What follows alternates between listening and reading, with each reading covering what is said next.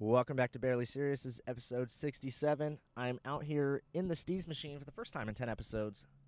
Been doing it outside, social distance style. I'm here with Aaron Chase and Corona. How you doing, man? Hot. But outside of that, fantastic. Because I was going to be like, hey, let's just do it because I have fucking fold-up chairs in the trunk. And you're like, hey, it's 92 outside. You'd be like, let's not do that. And I was like, you know what? Fair enough. And it's a little early. Like, it's not even noon. It's 10. Yeah, It's yeah. 10. So it's going to get real hot. Yeah, it's ridiculous. I'm sweating in here. We got the AC on, too. Yeah. I go shirtless all the time. You're rocking it shirtless right now. All the time. Yeah, the Steez machine. She's getting beat up. She's nicknamed the Steez machine because if anybody wants to fuck in it, they could fuck in it. Okay, good. So like, if next time we're at a show, some girl walks right up to you, grabs a handful of your dick, and was like, "I'ma fuck you, but I don't want to walk more than 200 feet, and my car was in the front row. Just ask for the keys, bro." I feel like I'm sitting in jizz right now. Yeah, no, we don't. I mean, actually, a couple times in the front seat, but it's mainly Okay. back there. All right. Well, I'll sanitize before I go utilizing You your might want to backseat. put your shirt back on. Yeah, right. But so you're saying that right now is the best time of your life, huh? It is the best time of my life. Can you elaborate on that? I know. I feel bad for everyone else. Yeah. I don't even know where to start. I guess my entire life was, first of all, I'd never been left alone. My entire life, like when I think about that, when I look back, never was left alone. Like how so? What do you mean? My family was, and I'm trying to work on my anger. Okay. All right. My family was overbearing. Okay. All right. Overbearing. Here. You know what? You could cuss on this podcast. You can do whatever the fuck you want. My fucking bitch ass, these niggas come around here, whoop de whoop, wop de wibbly whoop. No, but scoop diddy poop. No, but they were. I didn't have weekends. Okay. They would make up homework for me to do on the week. I know. On the weekends, so my entire childhood was work all week.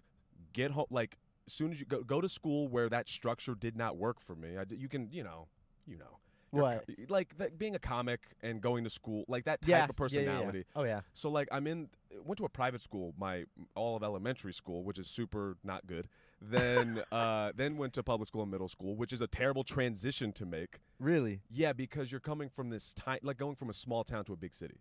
Okay. All right. Yeah. On top of the racial issues of Riverside, on top of going home and not having any support mentally or emotionally, on top of being told that I shouldn't do any of these things I want. So I was always as a kid, I wanted to do art. Right. I wanted to make stuff and perform and do all this stuff. But I was just put in the absolute worst environment for my personality. So I was just miserable. And I didn't understand why I was miserable because I'd never been outside of the situation. And then I went to college like a fucking idiot. The dumbest. Did you finish? Yeah. I got 2 degrees. This guy. Yeah.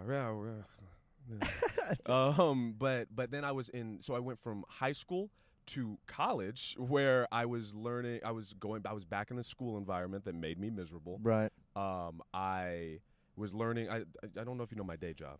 No. I was an American Sign Language interpreter. Oh shit! What the fuck? Yeah, it's a whole. I'll tell you stories about that. All right. So I was working in school, in this environment that fucking sucked for me. So I was miserable. I was still being bothered by my family because all the trauma. I was learning sign language because I thought I need to learn something practical. Right. And so I'm doing all that, still never left alone. Then during all of that, I was in stupid relationship after stupid relationship, trying to find happiness. Really? Yeah. I watched a lot of Boy Meets World, and so I was like, well, clearly love is the solution. Is the answer? Yeah. Yeah. Really? Are you with someone right now? I am. I'm talking to somebody. Okay. I'm taking things slow. Okay. Good. Yep. I'm not making the same mistakes, goddammit. No, I'm pushing for that. Stay single life, dude. All my homies are jumping in relationships and shit, and they were we just went to San Diego. They wanted to go to San Diego because they wanted to go to a very specific Mexican restaurant, even though we all live in Orange County. Of course. And so my homie brought his girlfriend, my other homie brought his girlfriend. They were like, bro, Like, just hit up one of your skanks and bring. I was like, nah, dude, I'm rolling stag, dude. I'm not. And it was just like I just wanted to like. I was just like, like get in there, get so, jiggy. Yeah, I was just like, why are you with him? You know, trying to put the pressure on a little bit. You know, and they handled it. I was like, fuck, they're gonna be together for a while. Ah, you lost your wingman. Yeah, pretty much. I'm sorry that happened. Fuck, was that? Relationships. Yeah, I'm just basically all of that to be said. When quarantine happened, I freaked out, understandably so. Right. And then I got into this place of. Did you watch Avatar: The Last Airbender? When I was like a kid, like the animated one. Yeah. There's a scene where he's like super zen and he's talking to a guru. And like, I don't remember that. Oh, it's dope as fuck. It's like a waterfall. It's awesome, dude. Do some drugs. Watch it. It's great. Okay. But I just got to this place of calm, and the first time in 29 years of real calm. People leaving. I'm left alone. And so you count. You say so. You are 29, but you say in 29 years as if like the first 5, like you remember it. And fair. It's fair. I'm sure the trauma's still there from my yeah, family. I'm sure it was there. Someone flicked your bean while you were fucking right. changing a diaper or something. They're like, I'm gonna make sure he has a hard yeah. But no, and that now I'm in a place where I've been living for the most part off of. It's a weird way, but I've been living off of stand up, street stand up, and I'm happy. I have days. I can do this. Right. It's Thursday. I hope so. Yeah. If this was back in normal days, I'd be at work all day. All day, just sign language interpreting? Yep. What's sign language interpreting? Like, isn't it just the same fucking sign language? Like, it's so. Like, oh, like this means that, but if he did it in a certain way with his right hand, that means that I'm a douchebag. Like, how does that work? It's tough because it's like any other language. People get this idea that you're doing magic or some shit. But it's weird. People get really tripped out by it. But it's just like it's like when you hear somebody speak German. It's just another language. Okay, well, how long has sign language been a thing? Like, who started that? It's okay. So, language isn't. You know that Aziz Ansari joke about sign language, No. where basically comics have this, in my opinion, hacky joke about sign language where they're like, then they sit in a room and they write, this means dog, this means cat. But it's like, in reality, language is developed naturally through time and culture. So there's American Sign Language, there's Mexican Sign Language, British Sign Language, Japanese Sign Language, Korean Sign Language, so on and so forth. What the fuck? If I went to Ireland and I met a deaf dude, we couldn't communicate because he didn't know American Sign Language and I didn't know Irish Sign Language. Are they completely different? Like, nothing's the same? Nope. Why? Why wouldn't they just, like, all the deaf people come together and be like, look, we're all deaf here. We all, like... It would be like if aliens came down and be like, why can't all of you guys just speak Russian? Just everyone pick one. Okay, all right. That's true. Yeah, so it's... But if someone's been deaf their whole life, like, what language are their thoughts in? So that is going to get depressing if you want to hear. Oh, shit. It's going to get sad if you want to hear some sad shit. Fuck it, dude. Okay, all right, let's hear... Okay. All right, get ready. This is why I can't be an interpreter. It's because it's depressing. It's really I'm gonna get mad, just so you know, when I talk about this. Okay, let's get into it, man. So like hearing people is usually the people that have deaf kids are hearing, meaning they can hear things. So like wait, deaf people who have a kid can hear? Most of the time, people that have kids that are deaf are hearing, like about 80% of the time. I'm lost. So if you were to have a kid and they were to be deaf, okay. That is generally what happens. It's very rarely the opposite. Okay, I got you. And what ends up happening more often than not is those parents don't learn sign language. Yep. Oh, get ready. I'm about to get mad. Okay. Because I work K through 12. I work with these fucking kids, and it is infuriating. The parents, they don't learn sign language, so what ends up happening is they teach their kids home sign. What home sign is the equivalent of having a kid and saying goo goo gaga to them and just letting them go out into the world with nothing but goo goo gaga. Oh, fuck. And then on top of that, I know that question of like, well, what do they think in? Yeah. And it's kind of hard to put into where I'm not deaf, so I don't know. Right. But you're putting a person in a mental prison because once you're about 4 or 5, if you don't have a language at that point, you lose the ability to develop higher concepts. Okay. So because you don't have words to put it into context. And most deaf kids will learn, if they're in that situation, they'll learn sign language, American Sign Language, when they're about 14. Because another kid will come by who happens to be deaf who will teach them. What the fuck? Yep. And the school system is fucking dog shit. They just pass them along. So I would show up. I would interpret for high school. Kids that were fucking 18 could not read. Couldn't read, couldn't write. But they can still see. Yep. Good for them. Good Have fun in that fucking assembly line, bitch, because that's all you can do. Like, I've actually never met a deaf person. you probably have, but you don't realize. Well, like when I work retail, like I've met them, but I've never like sat down and talked and tried to communicate or anything. It's just kind of like they're just like they hold up a sign and say, "I'm deaf. Don't ask me a question." Yeah. Or like if you ask me a question, I'm not like being a dick. Yeah. And I'm just like, all right, I get it. Dude, this whole goddamn podcast could be about that. But let's not do that. Yeah, it's gonna make me furious. But I'm happy. Because I finally have time to myself. I have time to exercise. I have time to eat fucking breakfast. Really? Well, once this quarantine's over, or I guess the quarantine's kind of over, but I mean, like, once everything comes back full swing, you think you're going to be able to channel this happiness into a new you? Yes. Yeah? Because it's peaks and valleys. Right. So, like, when I was in, I want to say it was around the era of Tiger King. You remember that? Yeah. The era of Tiger King. Like a couple years ago. Right?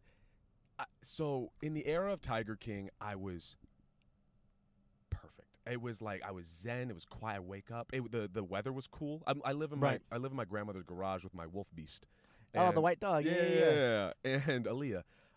So the weather was fine. So like everything was perfect. Then George Floyd. Oh fuck. Yeah. Dude. Then George Floyd was gnarly. Happened. Yeah. And I live in Trump country. Whoa, Riverside? I live in Riverside in a suburb. Huntington Beach is Trump country. Oh, yeah, dude. I saw. Fuck, did you see the surfer dudes who are handing out free masks? Oh, yeah, Chad. Oh, you know them? Well, I mean, I've done a couple shows with them, but I wouldn't be like, let's go eat. Right. We wouldn't be able to do this. I mean, I might be able to hit them up for the podcast, but now they're too big. Well, regardless, it was really funny. Right, yeah. Oh, that was fucking hilarious. And they're so nice. They're like, yeah, we're just trying to seem like really nice guys. But you got to deep dive on their YouTube, bro. They'll like go to like Huntington Beach like city council meetings and like fucking. I saw one of those. Yeah, dude, it's so dumb. But I just so George Floyd happened and this rage. I really have a lot of anger. Okay. I was furious, and then the street stand up became more activism than stand up. Okay. It became like almost became like my own version of protesting, and it got dangerous. How so? Because I got punched in the face. Right? I did not hear about this. All right, so when you go to like dive bars and you're like, oh man, this is sketchy. Should I even be here performing? And like, oh, bro, have you ever done the Comedy Quench in Oxnard? I have not. I've not. Bro. Yeah. Bro. Yeah. Imagine that, but no security. Oh. Nobody's around. Like, you're just on the street. You're just on the street. And so what happened? I'm in Redlands, and it's a conservative area, and I'd be out there. I'd say, talking about Black Lives Matter, and it depended on my mood. When I was angry, it got Malcolm X-y. When I was calm, so you wouldn't be out there like making jokes about it. You wouldn't be doing like stand up. You would just be like speaking your mind. I was just fucking talking. Okay. I was furious. It wasn't even about. It was like because I wrote jokes. I wrote jokes for years about the black experience and my perspective, and I would perform for years. And I have this thing that like I make old white people very comfortable. Okay. Oh, the way I speak and the way I hold myself. You do have a very soothing voice. Oh, thank you. I'm just like, fuck, this guy needs to read audiobooks. I started trying to do. Yeah, that's what I'm saying. But because I grew up in River, I know these people. Like I know how they think. I know how they work. I know what makes them comfortable because I've had to do that to survive. Otherwise, they'd call the cops and it'd be a whole thing. So I make them comfortable in just the way I present myself. And I would be like, okay, well, I'm going to write jokes so that they understand my perspective. Sure. And what I realized was, they're not taking in any of the information. They're just laughing. Fine. I'm a comedian. That's I have no control over how people take my comedy. Sure. But it did frustrate me that, like, I was writing shit that was not funny to. I was trying to take stuff that I didn't find funny and I turn it into something funny. Mm-hmm. And they weren't. It just didn't take. And so those same people are now angry and they hate. They're just furious. And so I'm out there getting screamed at, getting called a nigger, being told that. Yeah, I'm used to it. Getting told that. Getting told that like I just crazy shit. And then when I was in Upland, so in Redlands, started to get, the block was too hot. Now, how close is that to Riverside? 30 minutes. Oh shit! So you're going far. Oh, that's far? Well, I mean, why wouldn't you just go to like your street corner, like in Riverside? Because I want to diversify. Okay. Yeah. Yeah, I guess it lives. All right, fair enough. All right. Yeah, it's just about 30 minutes to go stand in the street. You know, that's how I was just like, well, okay. But I'm out there for hours. Right. Yeah. It's not 30 minutes. Isn't that fucking far? Yeah, I drove like 35 to get here. It's not that bad. Yeah. Comics, cars. That's what we do. Yeah. But it was just getting dangerous because when I was there, even when I wasn't performing, I was getting flipped off and screamed at. So I like was just by like driving by cars or people that are just like standing there. Both. Or? Fuck. And I was just like, this is getting dangerous. So I went to Upland. Now, do you carry like a knife on you or anything? I will not answer that. Okay, got you. I'll tell you some shit. All right. So you should be like, dude, I got an AK. Yeah, man, like, I'm ready. I'm the strapped. mic stand is a gun. Don't fuck with me. I'm like Inspector Gadget. You don't even know what I could come up with. But I was in Upland. I did it for about a month. Okay. And I was there, luckily, goddamn, with KJ Robinson. Oh yeah. And KJ. yeah. So we were doing it, whatever, and we packed up. We were hanging out. We were just chit chatting, and if I'm looking at you, right. All of a sudden, it's black. And I'm getting off the ground. What the fuck? Yeah, from my perspective. Right, of course. And when I tell people this, I was talking to some dude on the street. I was like, yeah, man, someone sucker punched me. He was like, bro, you need to learn jujitsu. It's like, I can't jujitsu someone if I don't know that. Yeah. So, and it really upsets me, disappoints me that it was a black dude. But what? Yeah, it wasn't a racial thing, to my knowledge. He was yelling about, he was saying like, you like messing with girls with babies? What? I was unconscious, so I don't know. I don't know. What did KJ say? KJ apparently he dipped. He was, yeah, I'm out of here, bro. Good luck. No, he got him, like he pushed him away, and then another guy came, and the guy was like yelling, and then ran away. What the fuck? Yeah. So, and I don't know what he looks like. Really? Like by the time you got up, he was gone. Gone. What the fuck? So I don't know what he looks like. Don't know anything about him. And then KJ was just like, yo, there was a black dude that just hit the fucking guy, dude. Good impression of KJ. But yeah, and I don't know why. Like I'm out there for hours, man. Like I don't know what the fuck I'm saying. So like you don't like if when he described the guy, you weren't just like, oh yeah, he was sitting. No, I'm out there for hours. People are going back and forth or talking to me. Hours, and so there's only so much memory I can retain of every single person. Sure. So I don't fucking know the guy. Fuck. And so I went back to I took a second, healed, went back to Redlands. Now I have rules for myself. Like I'm always gonna be out there with somebody. I have a cameraman I'm gonna start bringing out there. Nice. I never hang out at a spot I perform. When I'm done performing, I'm fucking leaving. You're out. Yep. So I have rules now. That's good. That's fucking good. Yeah, I mean, I don't know why you would go out there like alone anyway, dude. The world's crazy. Yeah, because I'm crazy. I feel that. I think that's why I'm okay with the world being in chaos is because my entire life has been chaos. And it's like, I live in this. Fucking Bane now. Yeah. Just like, I was born in the darkness. Molded by it. But yeah. So I'm happy, man. It's good. That's awesome, dude. So we first met, we were featuring for Anthony Davis over in like, fucking San Luis Obispo or some shit. It was like some random like Orchid, California. Orchid, yeah. There's some hick town that I never heard of, but they had like gas stations and stuff, you know, like they're. But moving on up.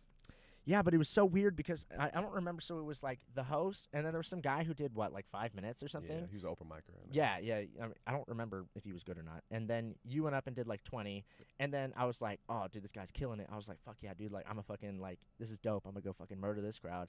And then so like I get up, like, cause like I see you get the light. I get up. I'm like, all right, fucking like take one last look at the set list, you know. And then fucking he's like, all right, we're gonna take like a 15-minute break, and we're gonna. I was like, what the fuck? I like Yeah. looked at Anthony, and he was like, I don't know. And I was like, what the fuck?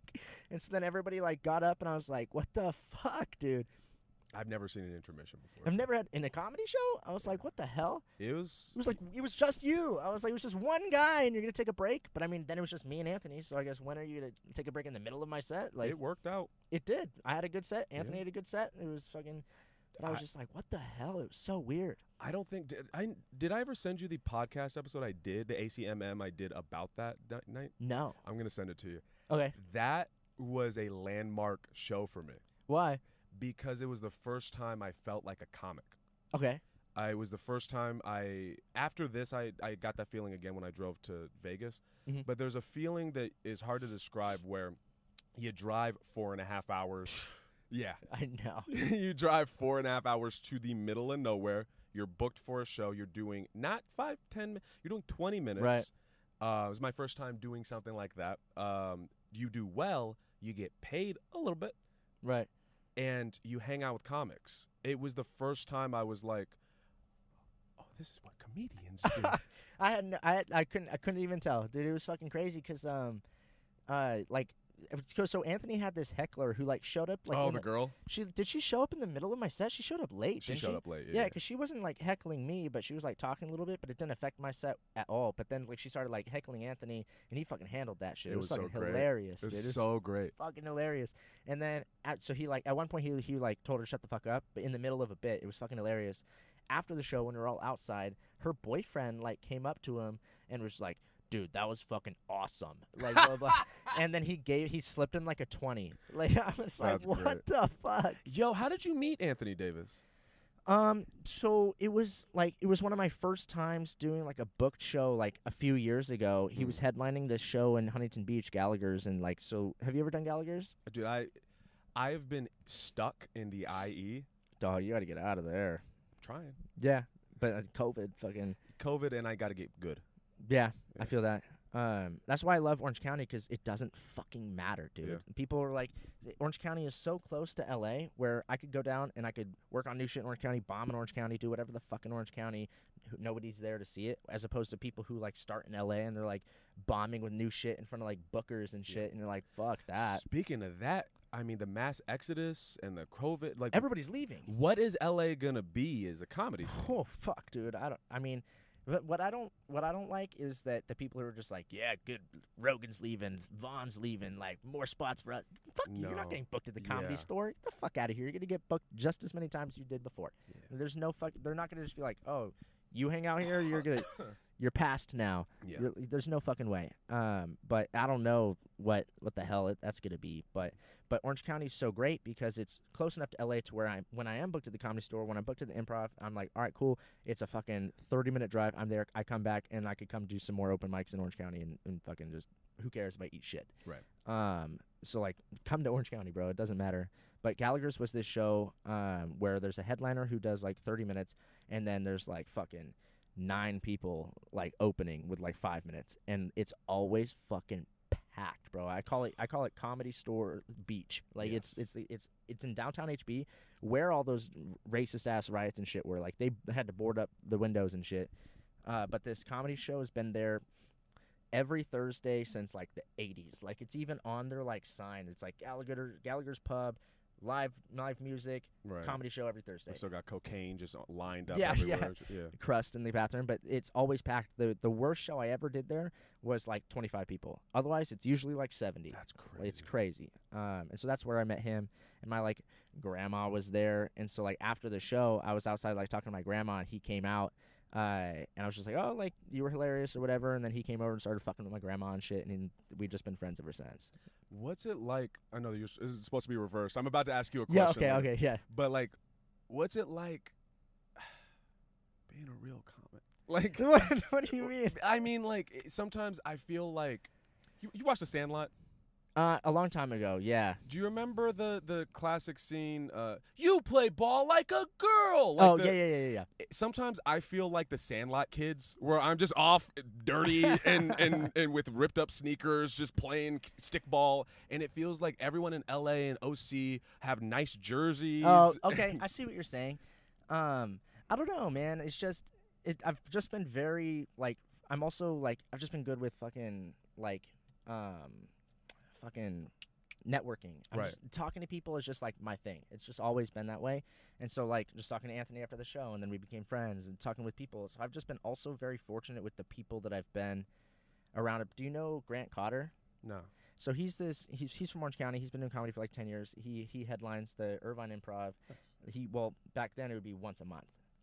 And he was pretty much the guy that got me into comedy, because I went and I would go to I always wanted to do comedy, dude. Right. So I would go to the Irvine Improv all the fucking time. And Cotter, like that? Grant Cotter. Yeah, just like that. Oh god damn. That's him. So he would like headline the Irvine Improv all the time, and then all the shows that I would go to, he would just get like guest spots. And so I saw this dude like 3 fucking times. So I started talking to him after the shows, and I was just like, how would I like get into comedy? He's like, here's a list of open mics, all this stuff.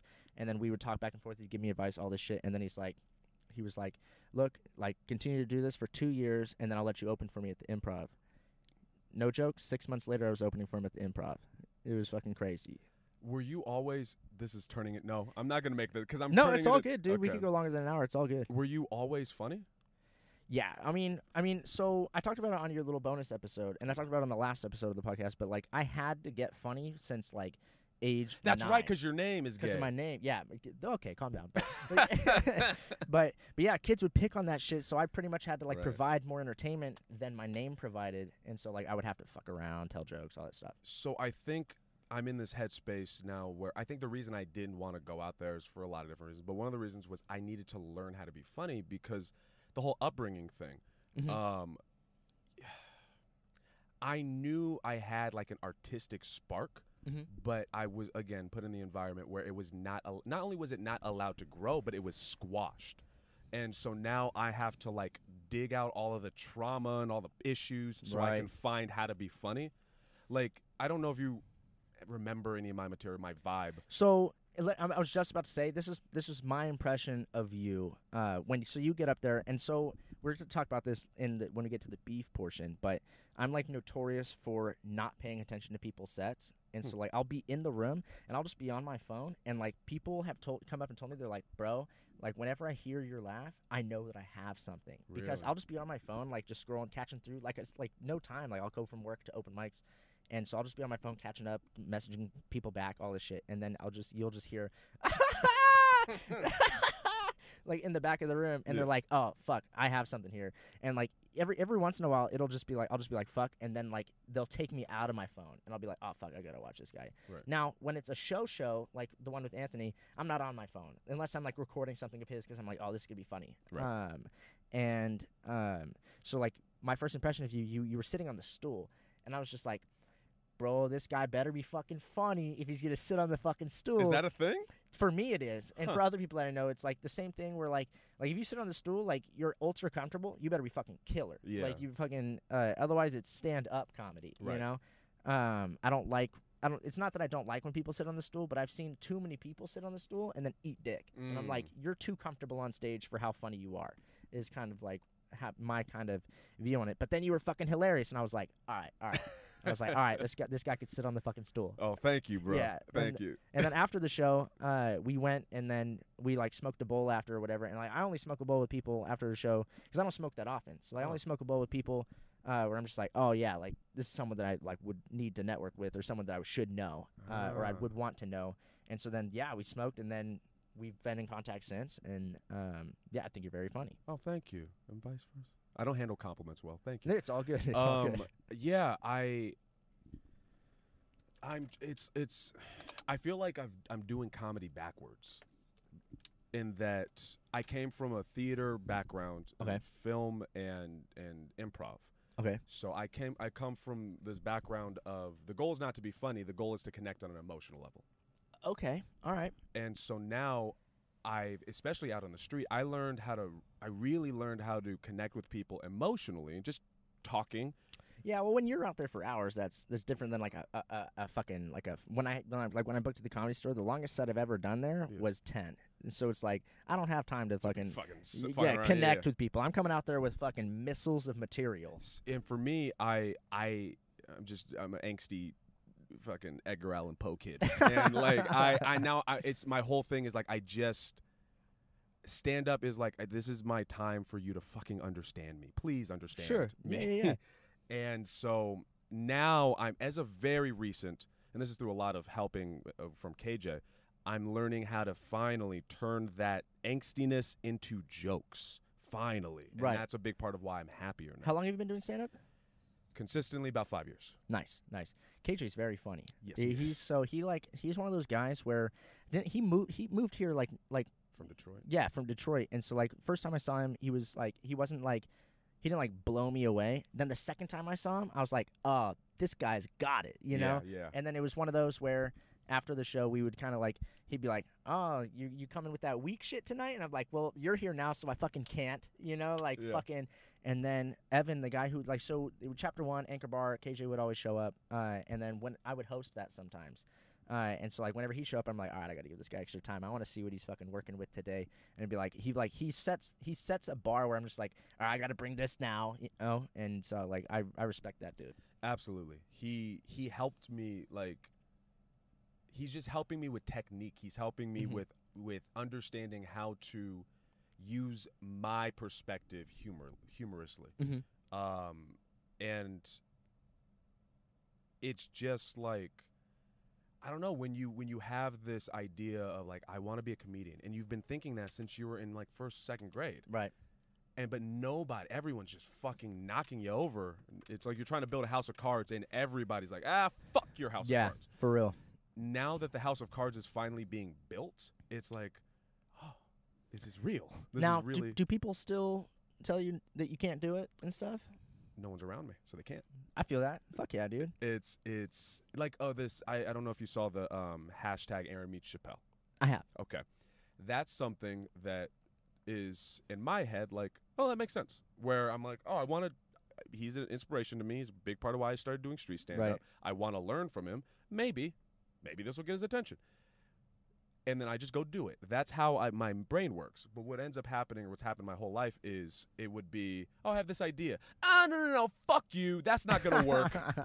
That's stupid. And it's like, and, you hear people say, well, you just got to focus on yourself and ignore ignore the haters. And it's like, yeah, but when you're a kid. Right. And that's the only thing you're hearing is, "Oh, fuck you. That's stupid." You get to this place where you're like, I guess everything I think is stupid. Yeah. But I luckily, like, even though there were those people for me, I just didn't care because of everything I went through, like, as like a young kid, where I was just like, what other people say doesn't matter. Even when it's like compliments or anything, I'm just like, whatever. You know what I mean? Like, I'll take it, but I don't like take it to heart. Yeah, I'm learning how to do that. Yeah. Once you could get that, everything, dude, it just opens up. Yeah, my family did a number on me. Really? Really bad. Fuck. The last time I cried was because I got fired. So I got fired from Trader Joe's, and this was. Fuck. Oh yeah. Is that even? Oh, it's better out. It's better with the window down. Really? Yeah. Oh, what the hell? Oh, Jesus Christ. Fucking guy, we're baking in here. Yeah, it's dog. really I'm bad. Sweating. I don't know. That's why I was checking the AC. I was like, why the fuck? Is it working? I was like, God damn. All right. I'm sorry, man. What that were is you so much better. I got fired from Trader Joe's, and this was like, I'd already been doing comedy for like a year and a half. Yeah. And so I get a call from my grandpa, and he was like, I heard you got fucking fired, blah, blah, blah. You're a bum, like all this stuff. Like, you really think all this comedy stuff, blah, blah, blah, is not going to work out, blah, blah, blah. And he just started shitting on me, dude. I was just like, I just had to, like, I didn't say a word. I just sat there on the fucking phone, and then he, like, hung up on me. And I was just like, I just sat there, and I started crying because I was just like, fuck, dude. Like, and then, like, I cried for, like, a minute, and I just kind of wiped my tears away, and I was like, he's wrong. Yeah. And then that was it. I think for me, it was internally the he's wrong is there. Mm-hmm. But this is the first time in my life of vocalizing, no, all these people are wrong. I'm doing this no matter what. Yeah. If you get the fuck in my way, you're going to get knocked down. It's simple as that. And it's finally working. I'm not fucking successful or anything. And I need to learn how to navigate when the real world starts up again. Mm-hmm. But I'm building a fan base, made a special, if you can call it that. It's a whole thing. But we'll talk about it. Yeah. But when you first got traction, that's where I'm feeling of for 5 years of just going in circles and people being like, why are you still doing this? And you're like, it'll pay off eventually.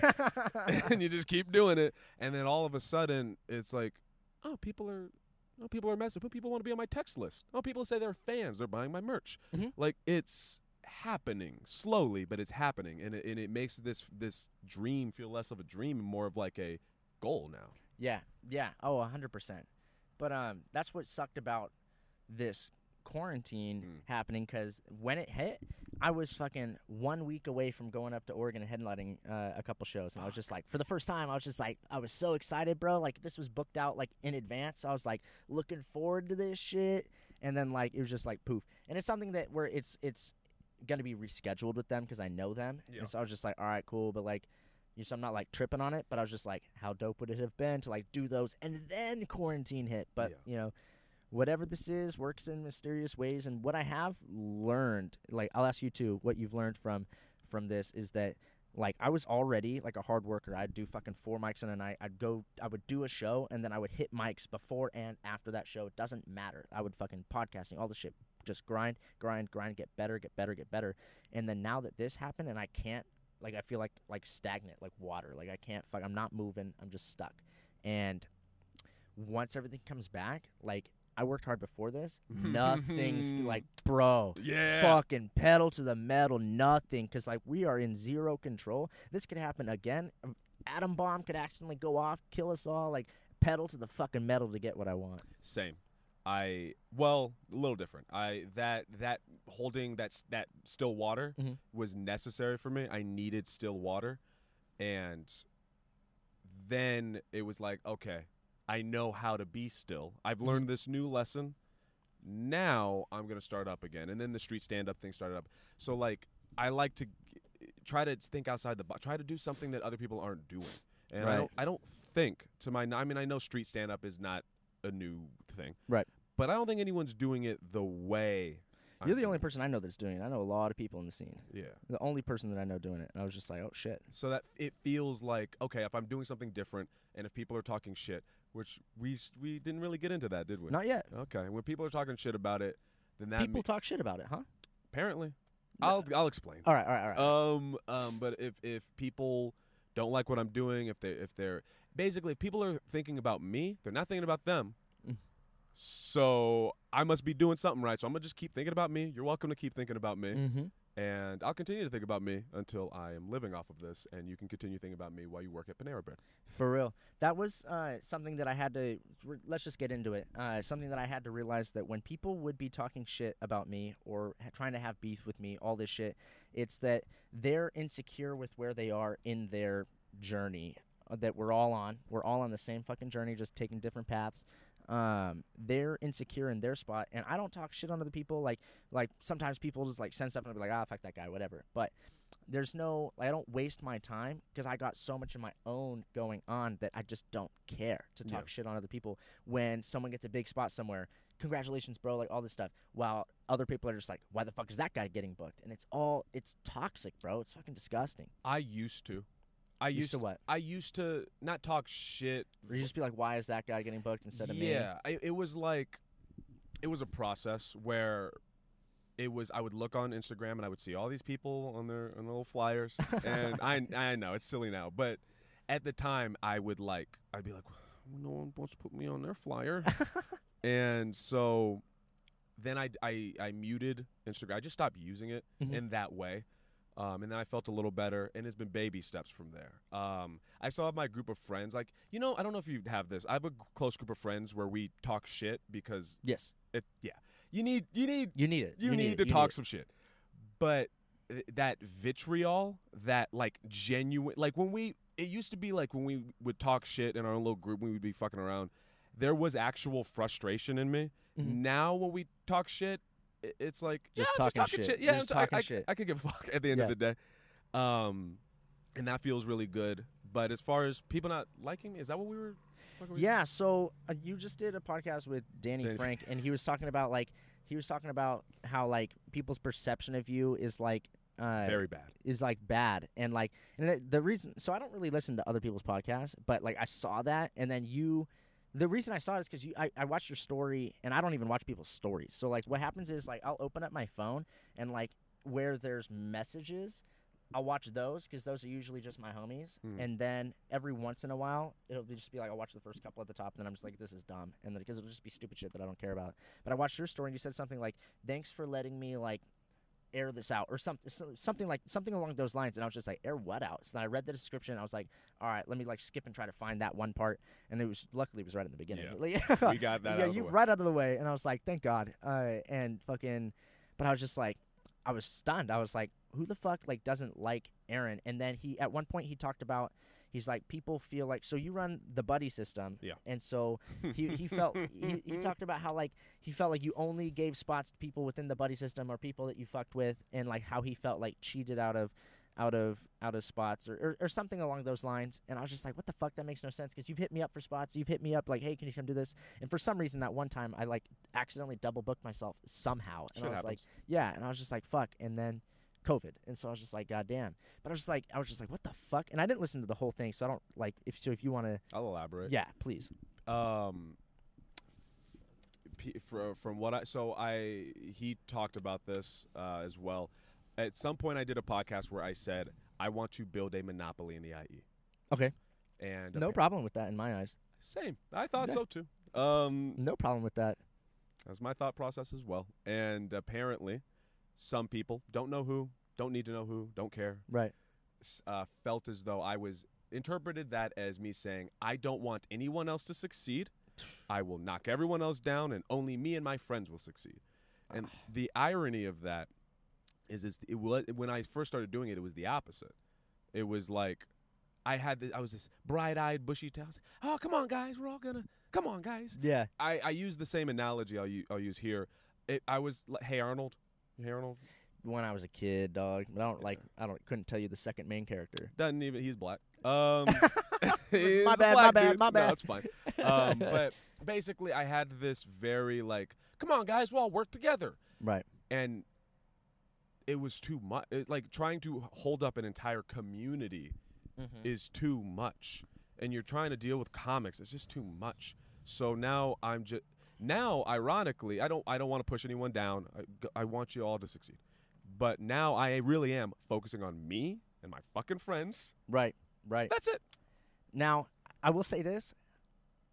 I think the IE is trash. Yeah.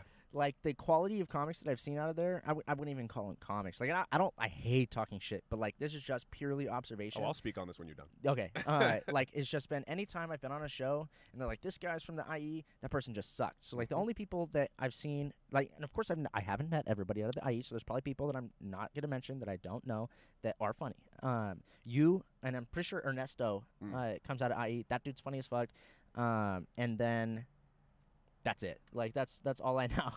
So my feelings of it are, when we first started, my thought process was, I know I'm trying to get it up. Yeah. It's a fly. You seen Breaking Bad? No, not one episode. Okay, never mind. No spoilers. Okay. All right. Anyway, fuck, was I saying? Something about the IE. Oh, when we first started, Everybody's garbage. When we first started, there was already comics around. They were doing it longer than me. Mm-hmm. So my thought process was, oh, everyone's going to work as hard as me, and we'll all become better over time. That's what I thought. I know. Yeah, right. That's what I thought. Very young thought. yeah, very naive. And so, but what ended up happening was, as it always is, people drop out. People disappear. Just disappear. Mm-hmm.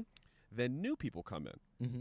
And then people drop out and they disappear. Then new people come in. Yeah. But it's not like LA where there's an established thing. Mm-hmm. It's like, oh, you've been doing it for about a year and a half, and then you drop out. And then it's a new person. Oh, now you've been doing it for 2 months. So we got to start from the beginning with you. Right. So it's this. And by the way, I'm including myself in the suck. I know. Thank you again for the compliment about my show. But, like, I know I am not where I need to be. Sure. And it's like I think if everybody in the community would work hard, focus on getting good at the craft. Stop trying to advertise yourself right now. Stop trying to sell merch right now. Stop start writing. Write every day. Get better. Get better. This is this is a meritocracy. This is a pure. It's like rap and martial arts. Stand-up comedy, rap, martial arts, meritocracy. You are good or you are fucking not good. Fuck. Now, I don't want to like. Yeah. Bro, that guy is fucking trash, bro. He doesn't like me. I don't. We have mutual. He follows me, but I never followed him back. Yeah. Like I'm pretty sure he knows that I don't like him, but actually I know he does. Okay, hold on. Okay. So I whispered it to you. So people, if you want to know who it is, you can message me. But dude, I'll speak on it when you're done as well. all right. So I did a show with this guy. This was the first time I ever met Nick Romero. Okay. And so we were doing like his show in like Redondo Beach, and this guy was on there. And now I was like, fuck, I've seen this guy before. And like, so he had driven all the way from Riverside to do this garbage ass open mic that's like down the street from my house. It's the only reason why I was there. But it's so bad. And it's like I didn't really think, like, we all sucked ass. We all bombed. Like, who cares? Bro, this guy, it was like 15 minutes, and he ate shit for 15 straight minutes. I was like, holy shit. Yeah. Like, holy shit. And not the, you can tell they're good and they're having an off night. No. Yeah. Like the things he was saying, I was like, what are you talking about? Like, and then, like not to be like shit on anybody, but like, it's one of those where it's just like, what? Yeah. And then so then fast forward like some other times, and like seeing him multiple times again, and it's just like, he's just not getting better. And I'm just like, what the hell? And then someone, like, they were like, hey, do you know this guy? So this guy who books at the Improv, I was kicking it with him. He's like, do you know this guy? And he shows me this email and from this guy. And I was like, do not fucking put that guy on the Improv. Yeah. And so then we ran into each other somewhere. I don't remember where we were, but he was just like, hey, Galen, type of thing. And I was just like, hey, man. Like trying to like please don't talk to me, man. Like I don't want to be like I don't want to make this weird. Yeah, I don't want to make this weird. But it's like I could tell at that moment that he knew that I didn't like him. My feelings are, I actually don't dislike him. Really? I don't. I think that I've grown to have this weird soft spot for guys like that, because I think in many ways I was a guy like that. In that insecurities and clearly a lot of issues going on. You know what I mean? Right. Well, hold on. I just came off like as a giant dick. I don't not like the guy because he's bad. I don't like the guy because when I roast battled Anthony Davis at the Comedy Store, and Anthony had posted something where we're gonna have this good battle, like whatever, just picture me and him, and this guy commented on the Facebook post like, oh, you're gonna destroy fucking Galen. I was like, who the fuck are you, dude? It's like, that's why I don't like the guy. It's not because he's not funny. No, it's not. It's just that as well. No, I'll tell you my negatives as well. I'm just starting off my positives. It's that there's just clearly a lot of insecurities, and we all have insecurities. Kind of part of being a comic, but you got to tackle that shit eventually. I think the reason why he's not improving is because he's not being honest with himself, and sometimes it's hard to be honest with yourself. I lie to myself all the time. I say I'm great even when I'm not sometimes, but at some point you got to say to yourself, fuck, this isn't working. Right. And so I think a big part of that is insecurities. That being said, the negatives. Okay, the good part. Let's go. Yeah, the funner part is that, like, I don't know what to say other than, like, you're going to have to man the fuck up. Man. Right. Like, you're going to have to man the fuck up. You're going to have to stop being insensitive. You're going to have to be on. Take a mushroom trip. Go out to the woods. Do something because there is something. It's like he is strange enough to where if I think he was able to unlock that strangeness and be able to articulate it to people, it would be interesting. There's a lot of guys. The IE. It's frustrating. Okay. It's so frustrating because I understand we all suck. Mm-hmm. I understand we do because we haven't had enough time and we're still working at it and all this stuff. I think that I see so much goddamn potential in all of them. Mm-hmm. All of them. And that's what the guys that most people would be like, he will never ever make it. I see this like, no, he's weird. He's weird and he has a unique perspective. And if you can unlock the way to do it, it would be so good. That's why I've been not wasting my time, but that's why I put so much energy into the because I feel like this there's guy. I've been wasting. Not that. But that's the anger coming out, but that's the frustration right. of the past years. But it's like the unique perspective. Sometimes when I go out to LA, there's this homogenized like, oh, you're a cookie cutter. There's this cookie cutterness that I've experienced.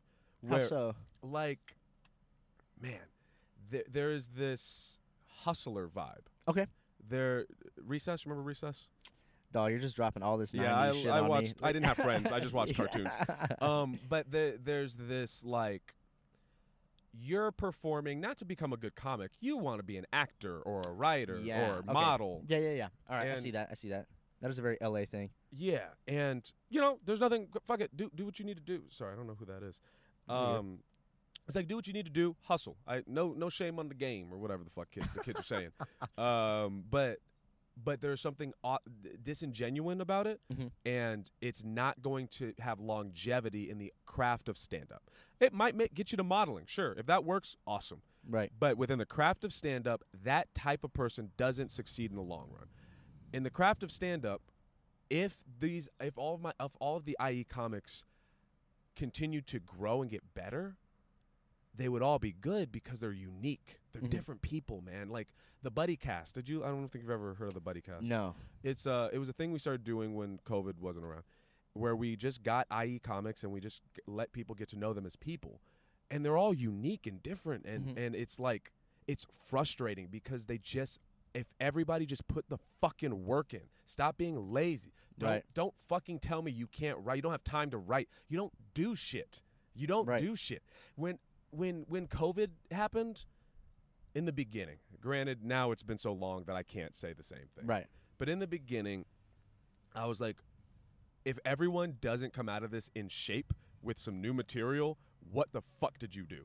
I was the opposite. Really? So towards the very beginning of quarantine, I had Mark Normand on the podcast. What? Yeah. That's and crazy. And I talked to him about this, and he was like, dude, I haven't been able to write shit. And I was just like, it was so, and this is so, a lot of people listen to that podcast, and so this is everybody hit me up saying the same fucking thing, is that when he said that, so this is Mark fucking Normand, dude, Yeah.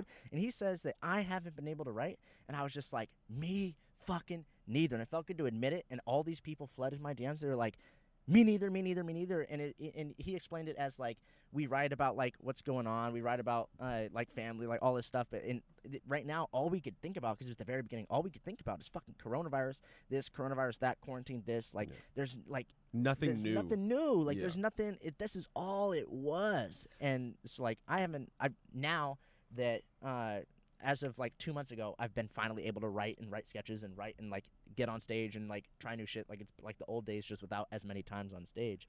But in the beginning, I couldn't do shit. I agree, and that's where my now that time's gone by and I look back, Right. that was my momentum going. I needed to chill out, Yeah. and I did, and I still stand by the needing to work. But during that time, I think I give reprieve for anybody going through whatever they were going through. Yeah. But now that it's like now that stuff's happening again, sports are back. Like you should be able to write. Yeah, there are and things happening. Things are happening. You should be able to be writing some shit. Yes. And so like now, if you come out, like people are like, oh, I have a new 20. Fuck you, no, you don't. You don't have a new fucking 20. Get Yeah. the fuck out of here. You might have a new 5, and of that 5, maybe 3 of it's good, but because nobody's on stage. Like this will be out before then. Unplug this.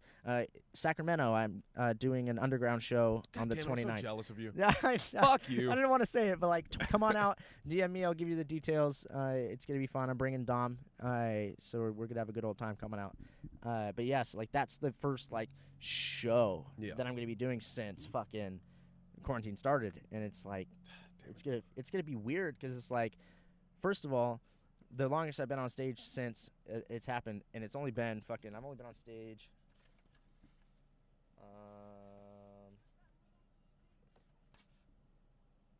3 times since quarantine started. Yeah. Like, and so like, and now I'm going to be up there doing like 15, 20. It's like, this is going to probably suck. Yeah. Like, this is going to suck. It makes me wonder how street stand-up's going to affect me. How so?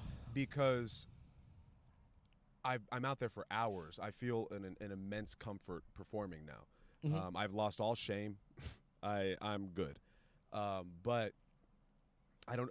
Will that translate to stage in the same way? Probably not, but it could also help you. Like, I think you could definitely benefit. Yeah, I'm still. like yeah. it's. I don't think it's going to be anything negative, but I just feel like maybe your like punch to punch ratio might go down until you could get it back up. Yeah, It's something that like you're not going to know until you get on stage. But I mean, that's been been doing it for so long that you're gonna figure it out. Yeah, you know what I mean. It's not like I guess I'm a street guy now. That's what I do. It's not going to happen. Yeah, fuck. There was another. We were talking about people's perception of you and how people talk shit on you. I guess I've always had this personality where people have always felt comfortable saying very mean things to me. Why?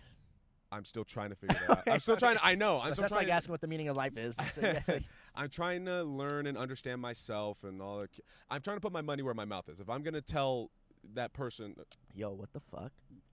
Dude, I swear to God, the weirdest shit always happens when we're recording the podcast.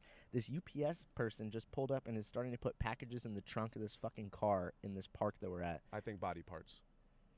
And I think she's like, that's her homie, and she's just like, hey, this is probably some good shit. Like, meet me at this park, and you can. Here's a toaster oven. She's gonna mark that shit as missing or something. That's so weird. All right, sorry. Back to what you were saying.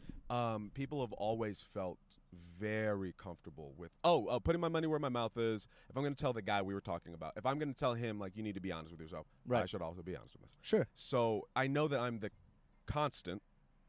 I'm doing something that is, I don't want to say upsetting, but that is engaging. I guess the only thing that I could think of where people would like think of you in like a negative light is because you book a show at the Ontario Improv, and so I'm sure a lot of people hit you up to be on that, and so like if somebody doesn't get a spot, they'd be like, oh fuck that guy. I was getting hatred way before that. Really? The first mic ever? Oh, you're people talking shit on a first time micer? I almost got my ass kicked. What? All right, you ready? Yeah, let's go. Once upon a time, many years ago, I had a connection with one of the managers of the Hideaway. And hey, Dave, hope you're doing well. And I was like, hey man, can I do a mic? Can I make an open mic? He was like, yeah, okay. Yeah. Oh, so you're talking first mic you started? Very first mic I started. Yep. Okay, I thought you were talking your very first time on stage open mic, and I was Oh, like, no. yo, someone talking shit on a first time. Who the fuck? No. But he was like, yeah, man, go for it. Okay. I said, okay. So he said, I think it was like 7 o'clock on Tuesday. But the music open mic had already been going on, and it had already been being run or whatever, and there was no communication. So Dave was just like, yeah, man, you have it now. And so What the fuck? I went there. I set up stuff. I got there early. I was like, all right, this is a comedy show now. And I booked a headliner. Sure. And did a whole thing. And the whole time while the show's going on, I'm in the DJ booth trying to make everything run. Right. And people are screaming at me. They're like, what the fuck is this, bro? This is a music thing. I play guitar. What the fuck are you doing? And everybody. And then there's this. Oh, fuck, dude. Do you know? Oh, Jesus. It's gonna be obvious. Do you know Fudge, Marcus Fudginson? No. Okay. So he was a bouncer there. Big motherfucker. Like he looks like LeBron's little brother. Okay. Like huge. He played basketball. He played in China, and he's What the fuck? Yeah. And very funny. Frustratingly funny guy. Actually, he's very, very charming. But he showed up and he was like, I want to go on stage. And I was, by the way, I'm 6'2". I'm looking up at a mountain of a human being. Okay. And he was like, I want to get on stage. And I was like, I'm sorry, I can't do that. Like, because the headliner at the time was on stage. It was like the end of it? It was the end of it. It was my first time doing it. I was being screamed at all night. It was crazy. And I go out, I pack up all the stuff. I'm out there with my ex-girlfriend. Nice. Her sister. Nice. Then 2 other friends who we'll put it this way, they are not ever going to be able to be in a fight. Okay. That it's just no. They were guys? They were, yeah. Kind of. They were almost guys. They had penis. Yeah. They had peni. No, I love those guys. They're not fighters. Okay. And so we come out and it's him, and he has like two what I describe as goons. The bouncer guy? Yeah, the bouncer has goons. Like Oh, these fuck. it was like you remember Mike Tyson Punch-Out? Yeah, the video game? Yeah. It was like like Mike Tyson is there, but then the guys in the first levels are also there for some reason. He didn't need them. He on his own. Honestly, one of those guys, I would have been like, this is concerning. Yeah. So, he was very upset with me because, and I'm trying to be fair about this. Sure. He'd never seen me do comedy. He didn't know that I had come from a comedy background. He'd only seen me do street performing. I was playing music at the time. And so he had only seen me doing music. You know when you see somebody who says they're a comic and they're not? Yeah. Oh, yeah. And how irritating that is? I mean, I just got used to it. I'm just like, I'm not going to be the guy to say something. Right. Imagine being huge and you can say something. Okay. You know what I mean? Yeah. Where, like, if someone was like, yeah, I'm a comic, so how long you been doing it? Just do whenever I need to. Or whatever. Yeah, that's the worst. Yeah. If you are a big, strong guy and you have the opportunity, and you're angry, and you have the opportunity to be like, hey, shut the fuck up. I mean, that actually, I've never been in a fight, but the thing is, I still say whatever the fuck I want to people, and, like, it's one of those where just like, did he really just say that? And then they're like, well, here we are. Do we got to fight him? And then they're like, I don't think we should. Like, it's one of those where, like, I don't care. Yeah. I'll call you out on anything, and if I get beat up, fuck it.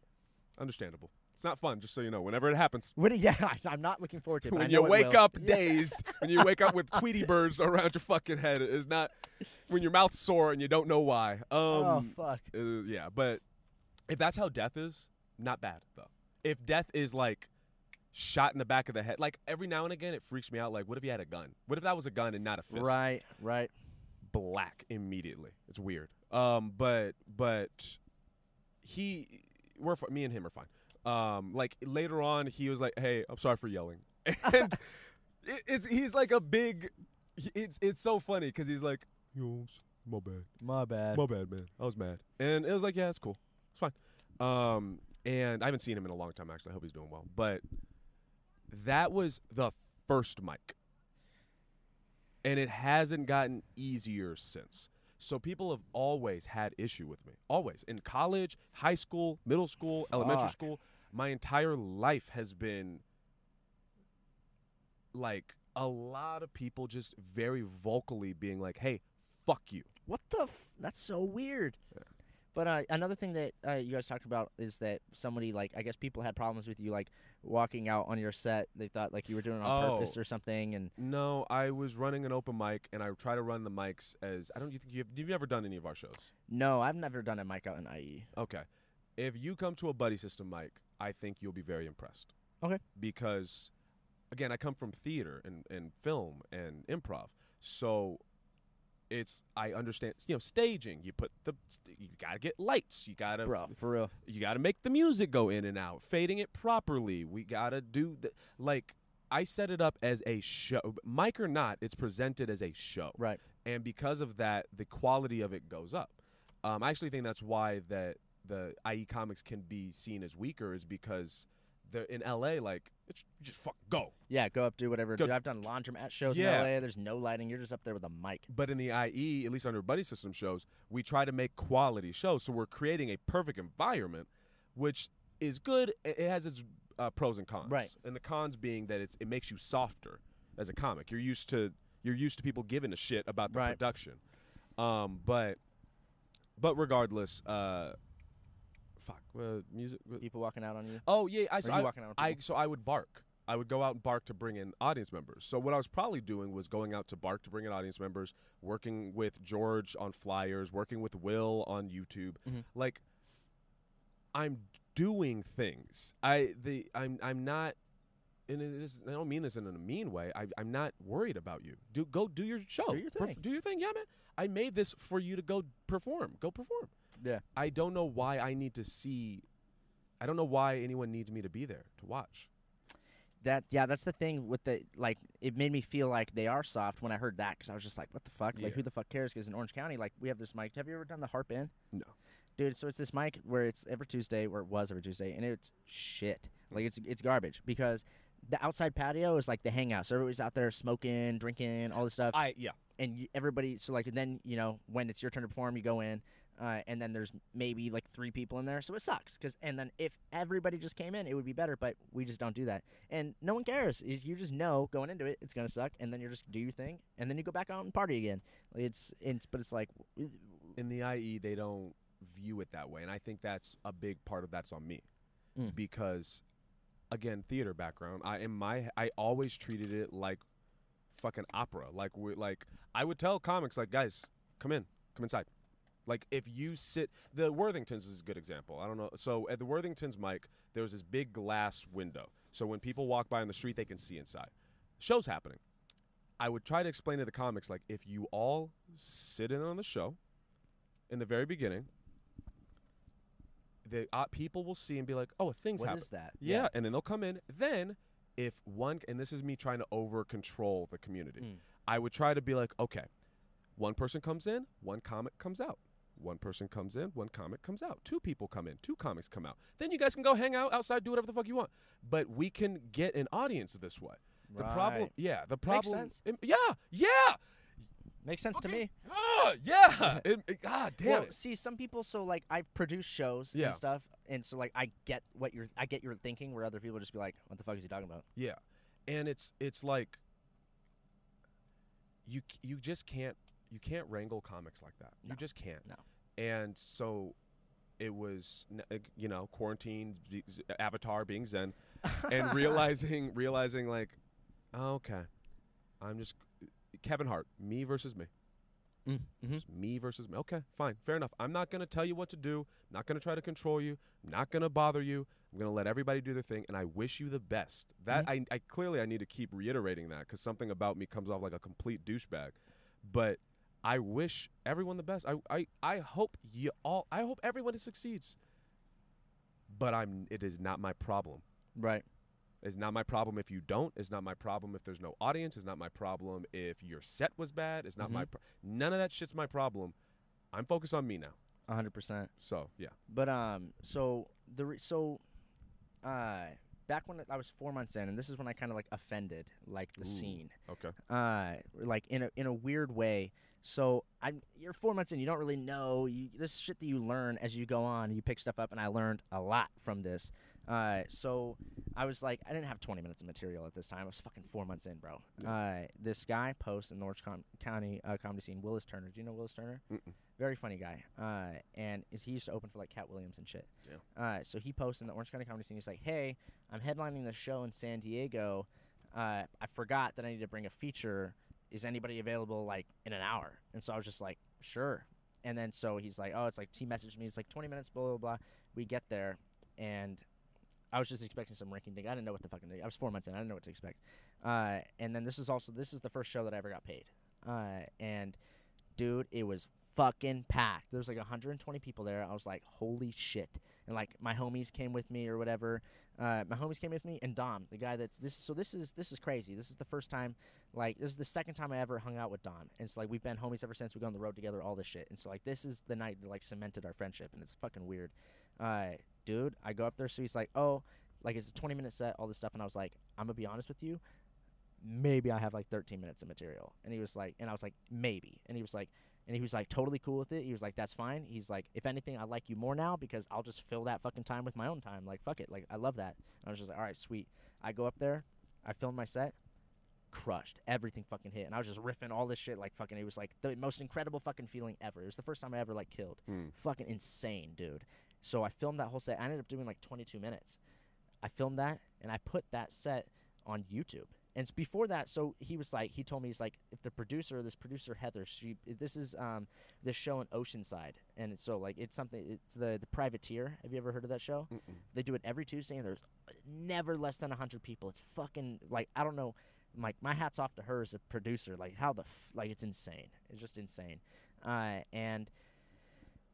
he was like, she's gonna ask you, like, how long you've been doing comedy, like, tell her that you've been doing it for like a few years. And so after, she didn't ask before the show, but we were outside hanging out after, and she asked after. She was like, "Oh, like," she's like, "Great set. Like, by the way, like, how long have you been doing comedy?" And I look at him, and I was just like, and I look back at her, and I was like, "Guess how long I've been doing comedy?" And she goes, "Like 4 or 5 years." And I was like, 4 months. And she was like, "What the literal fuck?" Like, all this blah blah blah. It was like one of the best feelings. I posted that full set on YouTube, and I didn't know that, you know, so like the whole scene started making fun of me. You're like, "Oh, like you posted a special, like you're 4 months in, blah blah blah, you fucking chump," like all this stuff. But the thing is, it was like regular people loved it. Yeah. Regular people were just like, "Dude, you're so funny. This is so awesome. I gained followers from it, all this shit." And all the comics were like, "You're a bum. You can't do this, all this stuff. You can't post material. You just posted all your material, you fucking idiot." Like all this stuff, blah, blah, blah. But it was also, I learned that they were also kind of jealous of the opportunity that I had and like the things that they were saying. And I was like, "But it was funny." And they'd be like, "No, you're not funny. It was a hot crowd." I'm like, "What do you mean? Like, that's like the dumbest fucking thing." And then I ended up taking it down. Because also, I mean, I did put all my fucking material out there. I took it down, but not before, you know, a couple thousand people saw it. I think that's a thing. Recently, I've learned about that. That, like, it's weird because you're in the comedy community. So you're hanging out with these people, and it feels like, oh, these are the opinions that matter the most. Right. Then you realize, like, well, these motherfuckers aren't paying to come see me. It's the right. So it kind of doesn't. It matters in the sense that I think when you have someone you're like Anthony. If Anthony was like, "That sucked," right, you're gonna take that to heart because this is a personal you know. But Joe fucking Blow at the other open mic, right? That doesn't matter. Right. It's what matters is, did the audience, did your fans like it? Did comedians you respect like it? Mm-hmm. And that's kind of how I feel. Yeah, that was. So, like, since then, I'll post, like, a clip here and a clip there, but I never posted, like, a full set. And now that I look back, I've never seen anybody, like, just post a full set. Right. Even, like, the top people. But, I mean, have you ever had, like, an instance where, like, a bunch of people were like, "What are you doing?" Everything. Everything? Literally, okay. I don't know. Where you want me to start? I mean, go for it, bro. Like with the buddy system, I don't know much about it, but my interpretation of it is that you just wanted to provide a bunch of stage time for people to get better, including people that you know. But it's like, I don't get how people could just talk shit on that. Like, it's everything. Fuck. Everything. I made two music. I made two musics. I made 2 EPs during quarantine. Again, I always hear this through the grapevine. Nobody ever tells me this directly, but apparently there was a response of, "Why the fuck is he doing that?"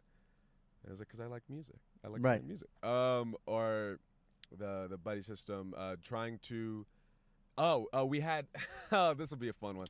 Okay. So we had shows, I think 6 nights a week, and.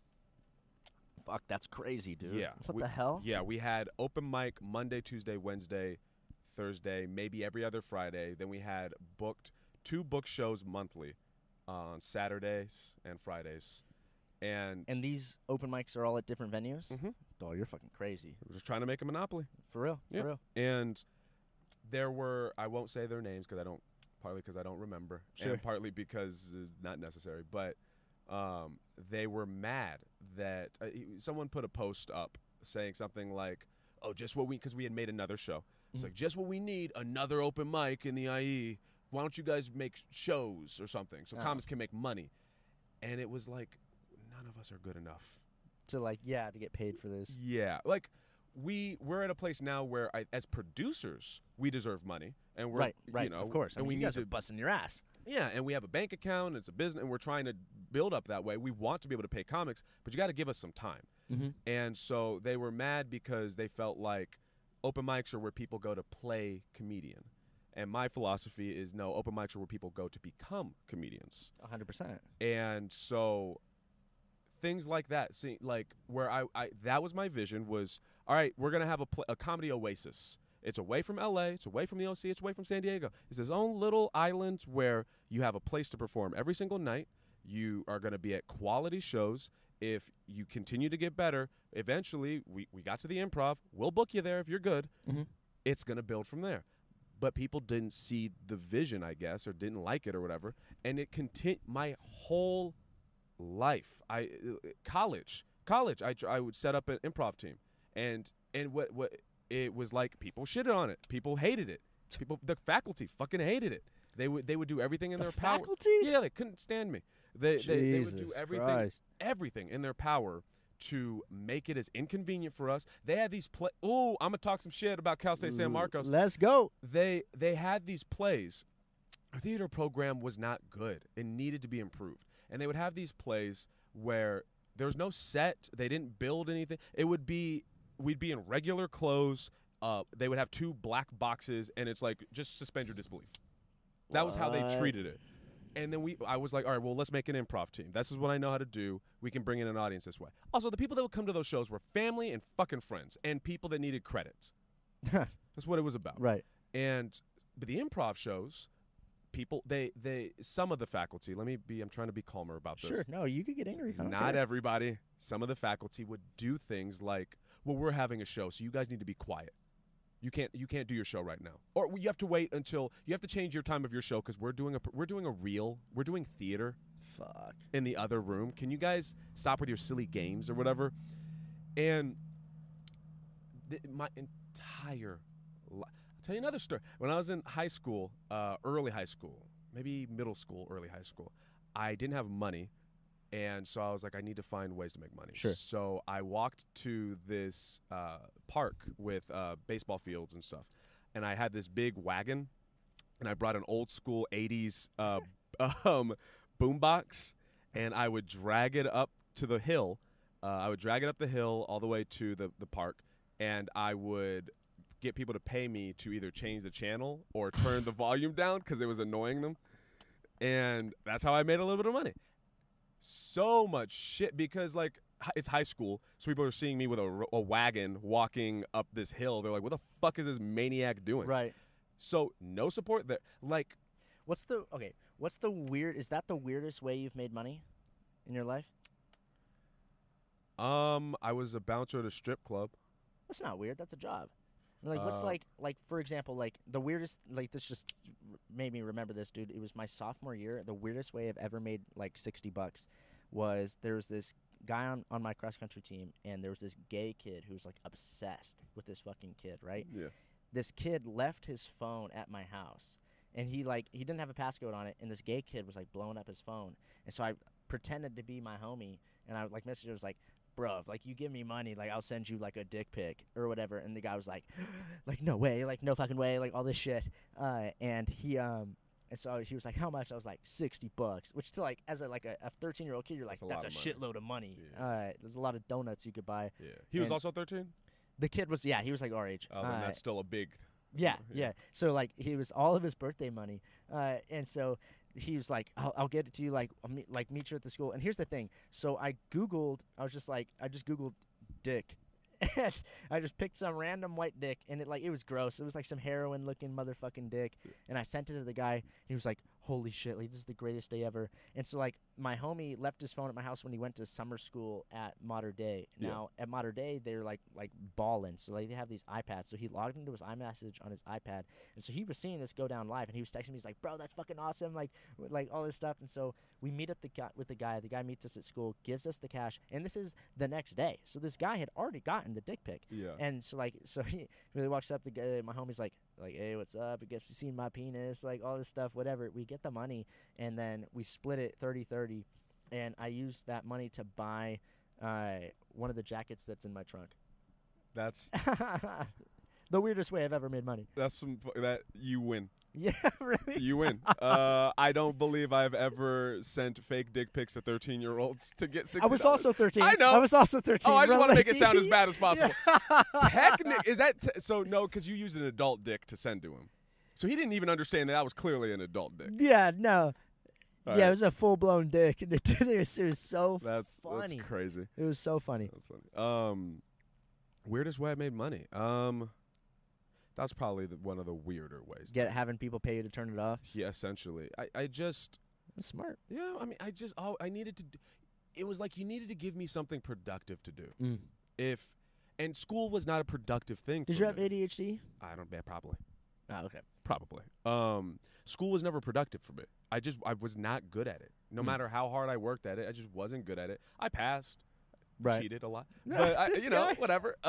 Whatever needs to be done. This is capitalism, bitch. How would you cheat? What was like the most creative way you cheated? It's boring. Oh, you would just like look at. Yeah, I don't know why I made movements in silence. Dude, I had these old pair of shoes, and for like math tests, the insole was white, so I would just write all the equations on my shoe, and I would just like sit with my foot on my lap. So you're clever about it.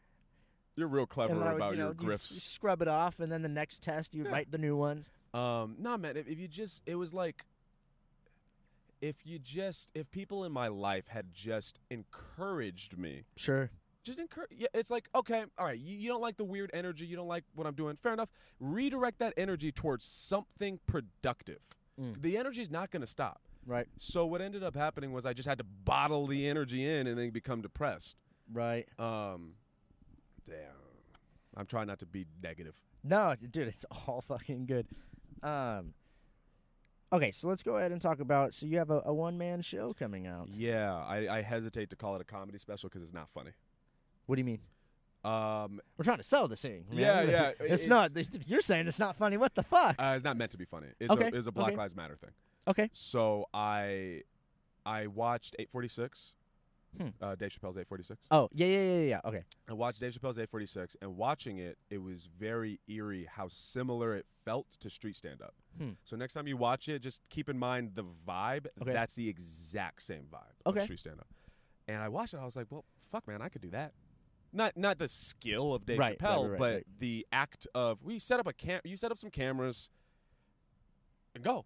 Now, is this what you're releasing? Is this audio only or video? Video. Nice. Okay, dope. Because on your teaser thing, it was just like audio with the picture, and I was like, oh, is this audio or is this video? Okay, cool. Fuck yeah. But it is me telling personal stories, racial stories. I haven't talked about the race stuff. Like the family stuff is a thing, the performance is a thing. Race is a whole other topic we could talk about, but it was dog shit my entire life. And I'm just telling stories and just getting that anger and that frustration out. And that's all it is. When does it come out? Saturday. This Saturday. So Saturday the I'm not good at promotion. 22nd. So all right, dope. I'm gonna we're good. Oh shit. Sorry. My job requires me to be on my phone to check. I'm potentially getting a job right now. Oh, hell yeah. Did I get a job? Did I get it? Fuck yes. Okay. I just got that's how interpreting works, by the way. As a freelance interpreter. That's how it works. So now you're just going to go, after this, you're going to go meet up with some kid? I can't say detail, but... Well, I mean, yeah, I don't... Yeah. Yeah, 18253 fucking Lemon Avenue. Kid's 12 years old. He's been deaf since he was 6. But yeah, so they, as a freelance interpreter, just jobs come to you, first come, first serve. So it's like, because I work with an agency, everybody else can see that too. And I just the first one who clicked it. Oh, fuck yeah. And that's how, a little bit of an interpreter secrets. What was I saying? One-man show. One-man show. So it's just, I am jokey, but it's improvised for the most part. Like I wrote out outline, but I'm just talking. When was it filmed? Or like where? Was it on the street or? It was filmed down the street from where I perform on the street in Redlands at the stage, this outdoor stage. Okay, dope. It was, I can't remember the date specifically, but it wasn't too far. It was about a month ago. Okay, for sure. Maybe a month and some change. So the world's a little different and my feelings are different. Mm-hmm. Not my feelings are the same, but the way I'm expressing those feelings are a little less angry. But that's all it is. It's not funny. That's why I'm calling it a one-man show. Okay. Is because it's not a comedy show. I like that. At least you like recognize you're not selling something else. No. Have you been to some of the protests? Yes.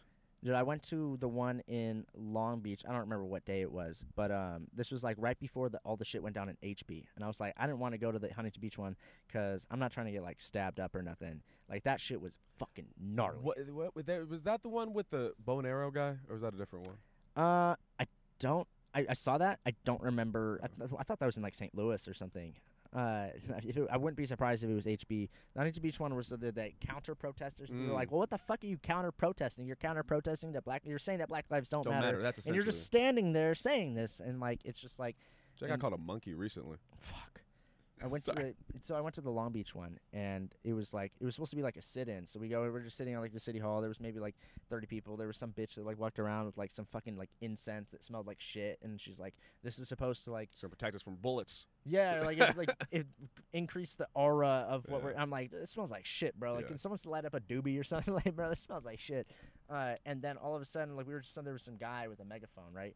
Very articulate speaker, nice. And talking about his experiences. He was former Marines, like all this stuff, talking about his experiences, and it was great. The guy was a very great speaker. And then all of a sudden, we just hear like these chanting down the street. And again, so like on the steps, there's like 30 of us. We just hear this chanting down the street, and I was like, "What the fuck?" Like Jews will not replace us, right? Like, but it was more.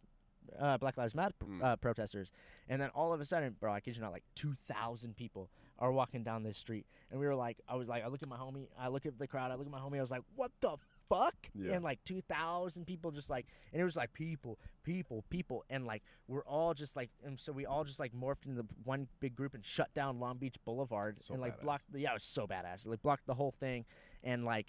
Just like this ginormous dude, all of a sudden helicopters started showing up. I was like, "Yo, dude!" Like this is why I'm sorry. I don't mean to cut you off. No, you're good. This is why I'm okay. This is why I'm the happiest I've been in my life. Sure, is because I'll do negative then positive. Okay, cool. Okay, negative is this is one of the scariest times of my life. Sure. Don't know what the fuck's gonna happen. November terrifies me. I live in Trump country. Bro. No matter what, I won't win. If he loses. They're coming with pitchforks to my house. Hopefully not, but jokes aside, it scares the shit out of me. Huntington, bro, we're fucked. Yeah. Well, because he's already pitching this. If he loses, it's rigged. So all these people are gonna be like up in arms. Like it's like no matter what, who wins? Even if he wins, now we're just double fucked. Yep. It's like so bizarre. It's gonna get crazy. It's gonna get crazy. Dude. But so that's the bad part. But the positive part is this is the first time. In my life, and I've been talking about this my entire life, it's my first time I've been acknowledged and vindicated. First time. I have this metaphor for it if you're up for it. Sure. Okay. It's like being a little kid, and granted, this is because I lived in a very white neighborhood, so they just didn't understand. But sure. It's like being a little kid, and it's like you're sleeping on your bed, and a monster's under your bed, and it's scratching you, and it's going back under the bed. And you call for your parents, America, for the metaphor. Yeah.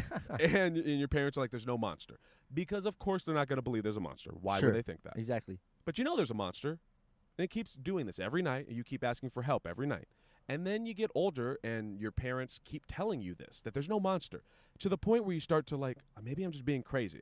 Then you turn teenage age, and you just you pretend there's no monster. No matter, you keep getting scratched, keeps happening, but you're just like... I guess I'm just being ridiculous. Right. Then COVID happens, and everyone's stuck in the house at the same time, the same day, and the monster comes out, but everybody can see the monster. And the monster goes rampaging through the house. It's breaking shit. And it's the metaphor I use for the Target stuff is like it's like the monster breaks my mom's favorite lamp. I don't give a shit anymore because I've been saying there's a monster and you haven't been listening. I don't want the monster to destroy my house. I live here too. We all live here. I don't want it to destroy my house. But I'm in like as a kid, you'd be in a place of like, well, now you're seeing there's a monster, so I don't give a shit anymore. I'm tired. And then to further this metaphor, it's like if your mom and your sister were like, oh, there was a monster. I'm so sorry, honey. There was a monster. Yeah. You were right. And then your dad was like, well, maybe there's some good monsters. Maybe this is like a bad apple monster, and you're just being fucking stupid. You're being a cuck. You need to do some push-ups and eat some raw meat, bitch. But you live with your dad's paying all the bills. Right. So it is a crazy feeling. And that's my metaphor.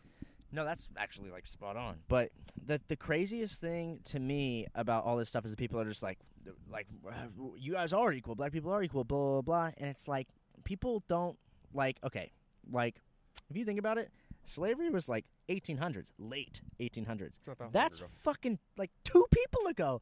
That's not like. So there's my great grandma who's still alive, and then her fucking mom was alive for that. Yep. What? 2 people ago. Yep. 2 fucking people ago. That's not that long. So people are like, that doesn't exist anymore. Slavery is gone. Like, you guys have your rights because of the civil rights. Civil rights movement was fucking like 50 years ago. My grandma. It's still alive. Yeah. It's like, what the fuck? It's not like we're fucking. It's not like you're talking about like Babylon here. Like, it's Yeah. not like you're talking about something that's like fucking like BC. This like is this shit. ancient. Like, this 2 people ago. 2 people ago.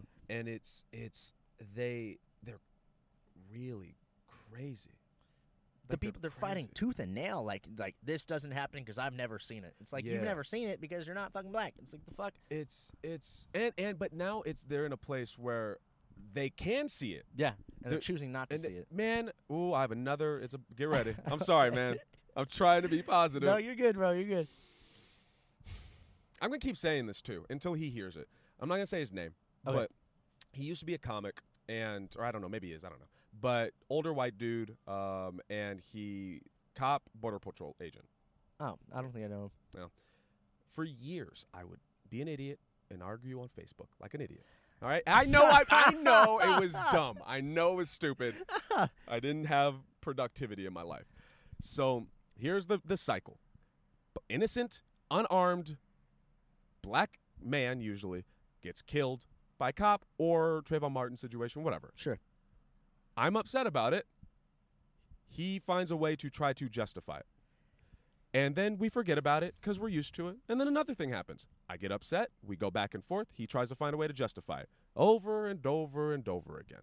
Oh, he was reaching too fast. He shouldn't have been running away. He shouldn't have been talking shit. He shouldn't have been doing this, shouldn't have been doing that. And my old response over and over was, well, people didn't need to get murdered over this. Right. Clearly there's an issue that needs to be worked on. So not Philando. You're just straight up name dropping the guy. George Floyd. Right. Yeah, George Floyd. Fernando. Philando Castile was the other guy he was another black dude that got killed. Oh, okay. There's so many you couldn't even keep up Right, with all of them. for real. So, George Floyd dies. Right, I'm livid, and That was fucking gnarly, dude. yeah, and I'm in quarantine. So like, I was in Zen. I was in this perfect Zen place, and it got fucked up. I was furious because I was like, I did it. I'm calm and happy now. And then boom. And then boom. And so I was on TikTok like an idiot. I TikTok. know. I was bored. And it was just police brutality. Sure. Yeah, everything. I was just sharing it because I was going to save the world through sharing it. and I would do, for a good hour, I would just be sharing video. Hey, just so you know, motherfuckers, this is what we've been dealing with forever. And he didn't say anything for a long time. And then the Wendy's one happened. I can't remember. Oh, yeah. Rashad? When They shot the guy when he was running away. Yeah. He was like sleeping in a he parking was- lot. yeah, he was drunk. Yeah. So I post something about that. I can't remember what it was. He sends me a message about that, and he says, well, he starts to find reasons. Again, he's doing what he does. He says something, and it's disgusting to me to this day. He said it was a righteous kill. You fucking monster. You fucking disgusting piece of shit. Like, how are you even are you a human? How the fuck do you describe killing a man who is running away? I don't give a fuck if he was drunk. I don't give a fuck if he reached for the taser. I don't give a fuck about any of that. He's running away, and you kill him. All right, well then just the word righteous is fucking gross. Yeah. And it was like, these people don't get, I talk about it in the special. This is Sure. actually this tone is kind of the special. Great. I'm realizing I'm coming to this place of like, these people in many ways are fucking monsters. This isn't about justice or America. I hesitate to use the word evil, Mm-hmm. but there's pieces of me that's like, fuck, man, are you evil? Are you like,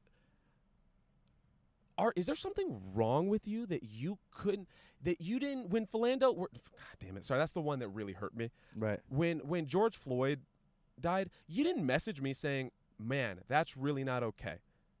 When I was posting all of these police brutality videos, you weren't like, wow, That's also not, I'm sorry, that's not okay. It wasn't any of that. You don't acknowledge the pain, the suffering, the death, the violence. You don't acknowledge any of that. You just want to make sure that your little blue fucking line is staying strong, that you guys are, it's a gang. These motherfuckers are a gang. My mom was in law enforcement. Damn.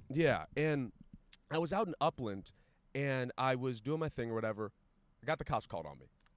To be fair, whoever called the cops, fuck you. But to whoever called the cops, to be fair, I was talking wild shit. I was talking about like eating ass and gross shit. Yeah. And there was kids walking by. So like I understand why the police were called in that moment. Before I keep getting to the story, I'm so sorry you hear me. Oh, you're good. But even before I get into the story, even in a situation like that, I have the understanding to say, okay, I see where I was wrong. I see where it's inappropriate for me to talk about. I'm not a comedy club. I'm on the street. And there's children. Right. Fair enough. You have every right to call law enforcement. Sure. This guy comes up, and he's like evil Captain America. Like he's, you know what I mean? The cop? Yeah, big, sexy, attractive. Sexy. Oh, he's super sexy. This guy. He's not sexy. He was buff, and like he had his hair cut. He was good looking dude. But there was this dark energy about him. Okay. So like Captain America, you know what I mean? Where like there's this naive, innocent, we can all be together. There was this darkness about it that I just didn't. It made me uneasy. And he's talking to me. He's like, "Can I see your ID?" I'm not gonna argue with him. Here's my ID. Sure. And he was able to find out information that I was like, why do you know? When your information gets run, what are they seeing? Everything, dude. I guess. He found out my mom was in law enforcement, and he used a code. Oh, that's weird. He said, like, is your mom such and such thing? And I didn't understand what he meant. I thought he was like, do you have a warrant? And I was like, my mom was in law enforcement. And he was like, oh, okay. And his demeanor changed. He was being friendlier after that. And he was like, what school did you go to? What high school? And I told him what high school, and he was like, oh, I went to that high school. Like he graduated a year before me. That's so weird. It is weird, and it makes me uneasy because, like, if you stole his milk, I know, that's what it was. Get tased or something. There was something about it that just like it didn't sit with me. It really made me uncomfortable that one, he was able to get as much information about my mom. I don't know how that works. Yeah, that's weird. Two, that his demeanor changed. That when he found out, like, oh, this is technically blue. That was the vibe. This is technically blue. All right. Then he tried to be a little friendlier. And I think I've had interactions with the police before, and I think that's what's kept me alive in many ways, is that my mom was in law enforcement. They're seeing something, and that like, as soon as they find out I'm related to law enforcement, they chill out. It's a fucking gang. It's a gang. See, I talked about this on Mike Kim's podcast about how I've been pulled over 8 times now, and I've only gotten a ticket twice, ever. And all the times that I've ever been pulled over, like I've just made them laugh on the first, because I've been told that if you make them laugh on the initial approach, like, I mean, this is I was told by a white person, and I am white.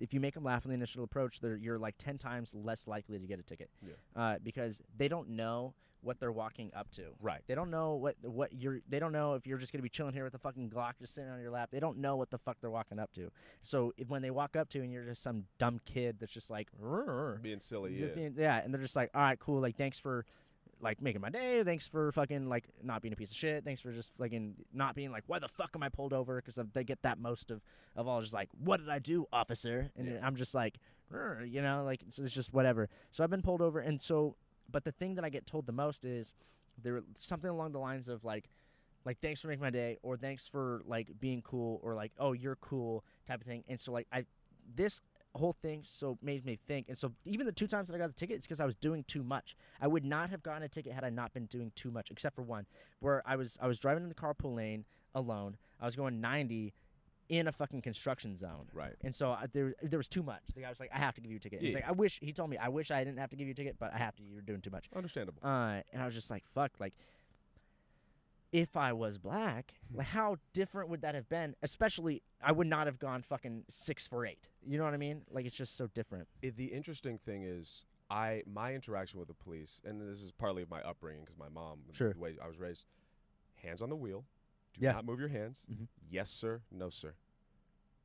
Keep your head down. Don't make eye contact with them. Really? Because they I treat them like animals. They it's like when you make eye contact with them, they view it as like a, you challenging me, bro. Like it's like especially when you make a masculine, you know masculine eye contact. Yeah, you're bigger than me, so like I'll look him dead in the face, and there's like, this guy ain't shit. You know? But it's like, don't just yes sir, no sir. Keep everything short. Make sure that they can see everything. My mom told me if they ever stop you, make sure that you're not in a place that is secluded, because they can. She's in law enforcement, and she's telling me this because they can plant shit. Like, make sure, like, just keep your head down, and it is dehumanizing. Like, it is as a man. It is very frustrating. As a man, knowing like that guy, the Upland cop. We're the same goddamn age, and I should not have him call you sir right now. Sure. Yeah. We're the same age. And it's like I have to make myself come off as weak so that they don't try to kill me. They don't try to hurt. Right. And the frustrating thing is I acknowledge that it's a difficult job. I acknowledge that, like, it's a stressful job. You don't know what the fuck you're walking into. You don't know what the hell you're walking into. No idea. Dude. I acknowledge that. So I don't understand why they can't acknowledge, like, yeah, there's been some issues. I don't understand why they can't acknowledge it. I went to Ireland and oh shit, what the hell? Yeah, I got a tattoo. Yeah. I went to Ireland and I saw the way the police interacted there. I'd never felt safer in my life. Really? Mm-hmm. First off, no one has guns out there unless you're a farmer in like bumfuck nowhere. No one has guns. So the cops are calmer because they know this is not going to turn into a shootout. At worst, they might take out a knife, but that's nothing compared to a gun. Right. So the cops are calmer. I was hanging out. We were walking around. We were drunk, Ireland, and there's this guy, and he was this kid. He was like 16, 17, drunk out of his mind, just wasted, and he was getting in this cop's face, and he was like, "Oh, fuck you, you bitch!" And I was like, "Oh, I'm gonna watch it, dude. I'm gonna watch Irish World Star. This kid's about to get his head caved in." And the cop calmly stares at him, waits till he kind of tuckers himself out and is like, "All right, man, you're gonna need to go home." And the guy's like, "All right," and then he goes home, and it ended there. What the hell? And it's like, I think part of it is the guns. Is that like, they both understand this isn't gonna get deadly, right? And unless the cop makes it deadly, this isn't gonna get deadly. And the cops there are actually there for protect and serve. So for the cops over there, it's not an ego thing. It's not like I'm law and order. It's not what that is. It's like, no, I'm just making sure this kid gets home safe. He's an idiot. He's drunk. Yeah.